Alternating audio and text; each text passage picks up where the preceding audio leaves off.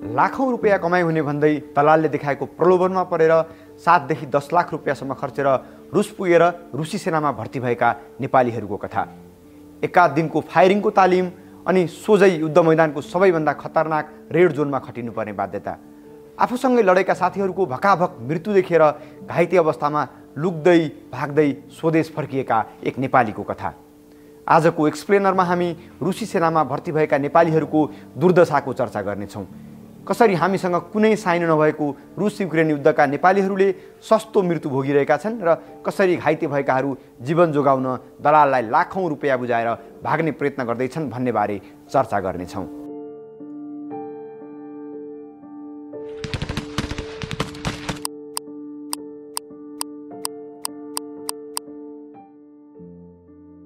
रुसी सेनामा भर्ती भएर युक्रेन विरुद्धको लडाइँमा हुमिएका नेपालीहरूमध्ये 12 जनाको मृत्यु भएको विवरण पुष्टि भइसक्यो। युद्ध मैदानमा खटिएका दर्जनौं नेपालीहरू घाइते अवस्थामा लुकीछिपी भागेर नेपाल आइपुगेका छन्। अनेकन दलाललाई लाखौं रुपियाँ बुझाएर लुक्दै भाग्दै नेपाल आइपुगेकाहरूको कुरा सुन्दा थाहा हुन्छ रुसी सेनामा भर्ती भएर मर्ने नेपालीहरूको सङ्ख्या सार्वजनिक भएभन्दा निकै ठुलो छ अनि घाइते भएकाहरूको सङ्ख्या पनि दर्जनौं छ। रुसी सेनामा भर्ती भएर लड्ने क्रममा युक्रेनी सेनाको बन्दकमा परेका 4 नेपालीहरूको विवरण सार्वजनिक भइसकेको छ। सार्वजनिक विवरण अनुसार राजापुर गाउँपालिका 1 बर्दियाका विवेक खत्री, मण्डनदेवपुर 6 काभ्रेका सिद्धार्थ ढकाल, लेटाङ नगरपालिका 2 मोरङका विकास राई र रुन्टीगढी गाउँपालिका 8 रोल्पाका प्रतीक पुन युक्रेनी सेनाको बन्दकमा छन्। Откуда ты? Непал? Ты что тут забыл? Не смотреть, сука, не поворачиваться. Что ты? हामीले दलालको फन्दामा परेर रुसी सेनामा भर्ती भई युक्रेन विरुद्धको लडाइँमा खटिने क्रममा घाइते भएपछि भागेर आएका दैलेख 8 नगरपालिका 3 का 24 वर्षीय कृष्णबहादुर शाहीलाई अस्पतालमा उपचार गराइरहेको अवस्थामा भेटेका थियौँ। छर्राले अनुहारभरि चोट लागेका कारण उनी आफ्नो अनुहार देखाउन चाहँदैनन्, तर उनले आफू कसरी रसिया पुगे र के भयो भनेर हामीलाई विस्तारमा बताए। अब यहाँबाट जाँदाखेरि यति लाख भनेर गा हुन्छ सर, त्यहाँ एकदम गाह्रो छ नेपालीहरूलाई सबै गर्ने। तपाईँको 5 दिन तपाईँको फायरिङ गरेर अगाडि लड्न जाने हो, सबै नेपाली मात्रै हो। फेरि त्यहाँ मर्ने नै नेपाली हो, तपाईँको लड्ने नै नेपाली हो। फेरि त्यहाँ फेरि धेरै बाँच्यो भने तपाईँको 3 महिना बाँच्छ नेपाली, त्योभन्दा धेरै बाँच्दैन सर। दलाललाई 7 लाख रुपियाँ बुझाएर मङ्सिरको 4 गते उनी रसियाका लागि उडेका थिए। राजधानी मस्को पुगेको भोलिपल्टै उनी रुसी सेनामा भर्ती भएका थिए। कृष्णका अनुसार भर्ती भएको पल्टनमा झन्डै 200 को हाराहारीमा नेपालीहरू थिए। ती सबैलाई उनलाई जस्तै 10 दिनको फायरिङ सम्बन्धी सामान्य तालिम दिएर युक्रेन विरुद्धको युद्धमा रेड जोनमा खटाइएको थियो। गत पुस 4 गते परराष्ट्र मन्त्रालयले तेस्रो पटक विज्ञप्ति जारी गरेर परम्परागत रूपमा रहेको सम्झौता अन्तर्गत केही मित्र राष्ट्रहरूको राष्ट्रिय सेनामा बाहेक अन्य विदेशी सेनामा नेपाली नागरिकहरू भर्ना हुन अनुमति दिने सरकारको नीति नरहेको स्पष्ट पारेको थियो। तर परराष्ट्रले जे भने पनि रुसी सेनामा भर्ती भएका नेपालीहरूको अनुसार त्यहाँ सयौंका सङ्ख्यामा नेपालीहरू भर्ती भइसकेको देखिन्छ। परराष्ट्र मन्त्रालयले रुसी सेनामा भर्ना भई निधन भएका नेपाली नागरिकहरूको शव पठाउन, घाइते लगायत पीडित परिवारहरूलाई क्षतिपूर्ति उपलब्ध गराउन काठमाडौँ स्थित रुसी राजदूतलाई अनुरोध पनि गरेको थियो। तर रुसी सरकारले नेपालको अनुरोध लत्याइरहेको मात्रै छैन, बिना कुनै तालिम नेपालीहरूलाई युद्ध मैदानको रेड जोनमा खटाएर उनीहरूलाई मृत्युको मुखमा धकेलिरहेको छ। मानव तस्करको प्रलोभनमा परेर रुस पुगेका नेपालीहरूलाई सोझै युद्ध मैदानमा खटाइएको देखिन्छ। तपाईँको चाहिँ त्यहाँ लिन्छ एउटा क्याम्पमा राख्छ, तपाईँको सबै पासपोर्ट सबै चेकिङ गरेर त्यहाँ यो हाइट साइट भन्ने केही हुँदैन सर, त्यहाँ सिधै भर्ती गराउँछ। तपाईँको लिएर क्याम्पमा राख्छ, 10 दिन त्यहाँ अलिअलि ट्रेनिङ यताउता सिकाउँछ, त्यसपछि सिधै युक्रेनमा लग्ने हो फ्रन्ट लाइनमा। तपाईलाई के गर्यो युक्रेन लाने बित्तिकै? युक्रेन लाउँदाखेरि हामीलाई बङ्करको ड्युटी गरायो, 2-4 चोटि बङ्करको ड्युटी गरायो। 4-5 दिन राखेर त्यसपछि सिधै फ्रन्ट लाइनमा लड्न पठायो। बिना कुनै तालिम युक्रेन विरुद्धको लडाइँको फ्रन्ट लाइनमा खटिएका नेपालीहरू एकपछि अर्को गर्दै ज्यान गुमाइरहेका छन्। कृष्णसँगै युद्ध मैदानमा खटिएका अरू 2 नेपालीको पनि युक्रेनी सेनाको गोली लागेर घटनास्थलमै मृत्यु भयो। म त अब त्यहाँ युक्रेनको हाम्रो लडाइँ हुन्छ फ्रन्ट लाइनमा, त्यो अब हुँदाखेरि म चाहिँ अब गोली लाएर अहिले घाइते अवस्थामा छु। हामी चाहिँ 9 जना थियौँ। 2 जना साथीहरू त्यहीँ ढलिहाले, मेरै अगाडि मरे होइन। अब कतिजना अरू घाइते छन्। एकजना चाहिँ मसँग नै अहिले हस्पिटल, जुन म भागेको हस्पिटलबाट हस्पिटलमै छ उसले। उद्धार गर्ने अब सरकार यहाँको हारगुहार गरिरहेछ, ऊ निस्किन त्यहाँबाट सकेको छैन। अहिले चाहिँ ऊ चाहिँ त्यहीँ बेडमै छ। अहिले ऊ चाहिँ उसको चाहिँ घुँडामा गोली लागेर ऊ बेडमै छ, अहिले हस्पिटलमै छ। सँगै लडिरहेका नेपालीहरूको मृत्यु देखेका कृष्णको शरीरमा 6वटा गोली लाग्यो। शरीरभरि विस्फोटका कारण छर्राहरू लाग्यो। उनी धन्नले बाँचे।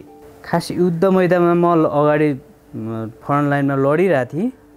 लड्दाखेरि चाहिँ अगाडि अब युक्रेनकोबाट गोलीबाट म घाइते भएँ। अनि अर्को कुरा ड्रोनले हान्दाखेरि म घाइते भएको। कति गोली लाग्यो? मेरो त 4वटा हातमा छ, 2टा खुट्टामा छ। अब शरीरभरि भनौँ न, अब त्यो चाहिँ अब छोक्राहरू छ। युद्ध मैदानमा घाइते भएका कृष्णलाई अस्पतालमा उपचारका लागि लगिएको थियो। उनले त्यहीँबाट काठमाडौँमा रहेकी श्रीमती चन्द्रिकासँग सम्पर्क गरेर जीवनको याचना गरे। उहाँसँग मोबाइल केही थिएन।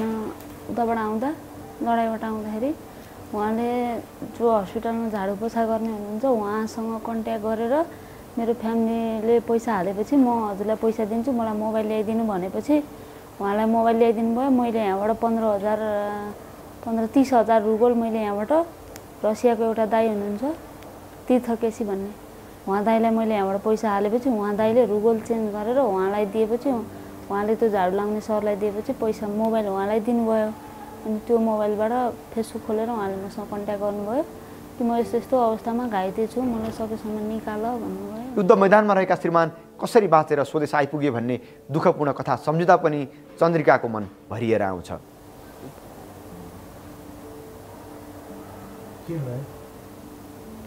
त्यस्तो भन्नै सकिन्न।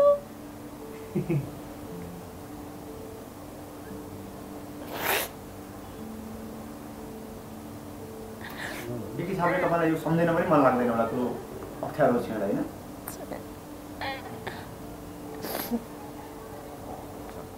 युद्ध मैदानबाट जेन तेन बाँचेका श्रीमानलाई नेपाल फर्काउन चन्द्रिकाले कसलाई गुहारिनन्, कहाँ धाइनन्, तर उनलाई सरकारबाट कुनै सहयोग मिलेन। उनी बाध्य भएर दलालको शरणमा पुग्नु पर्यो। हामीले दलालले नै अब जति पैसा खर्च भयो मान्छे आएपछि हामीलाई पुग्छ भनेर हामीले दलाली नै खोजेको। सरकारसँग पनि हामीले धेरै गरेको, उहाँहरूले केही रेस्पोन्स दिनु भएन।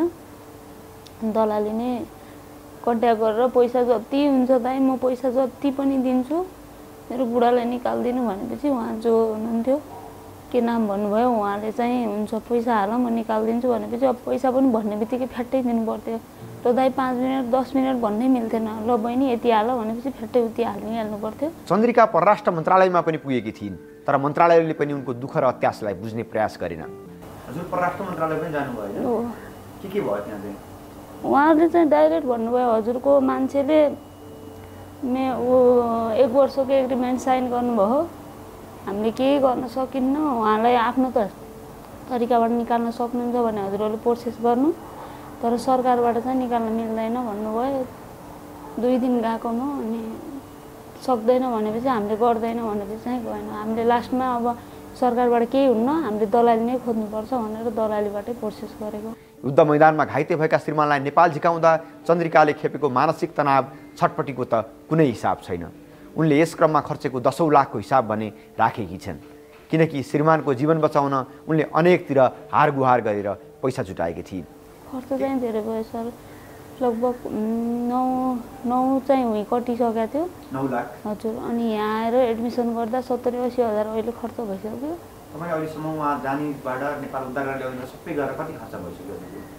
अब 9 अब जाँदाखेरि त 8-9 जाँदाखेरि अहिले 9 दुना 18 लगभग 20 त भयो सर। केही लाख कमाउने प्रलोभनमा दलालको पछि लागेर सोझै युद्ध मैदानमा पुगेका नेपालीहरूलाई बाँचेर फर्किन त्यति सजिलो छैन भन्ने अनुभव कृष्णको छ।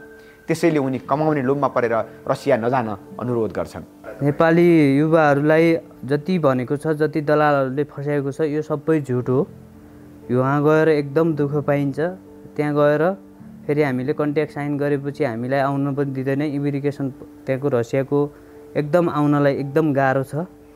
तपाईँको त्यहीँ रसिया एयरपोर्टमा छिर्न नै दिँदैन।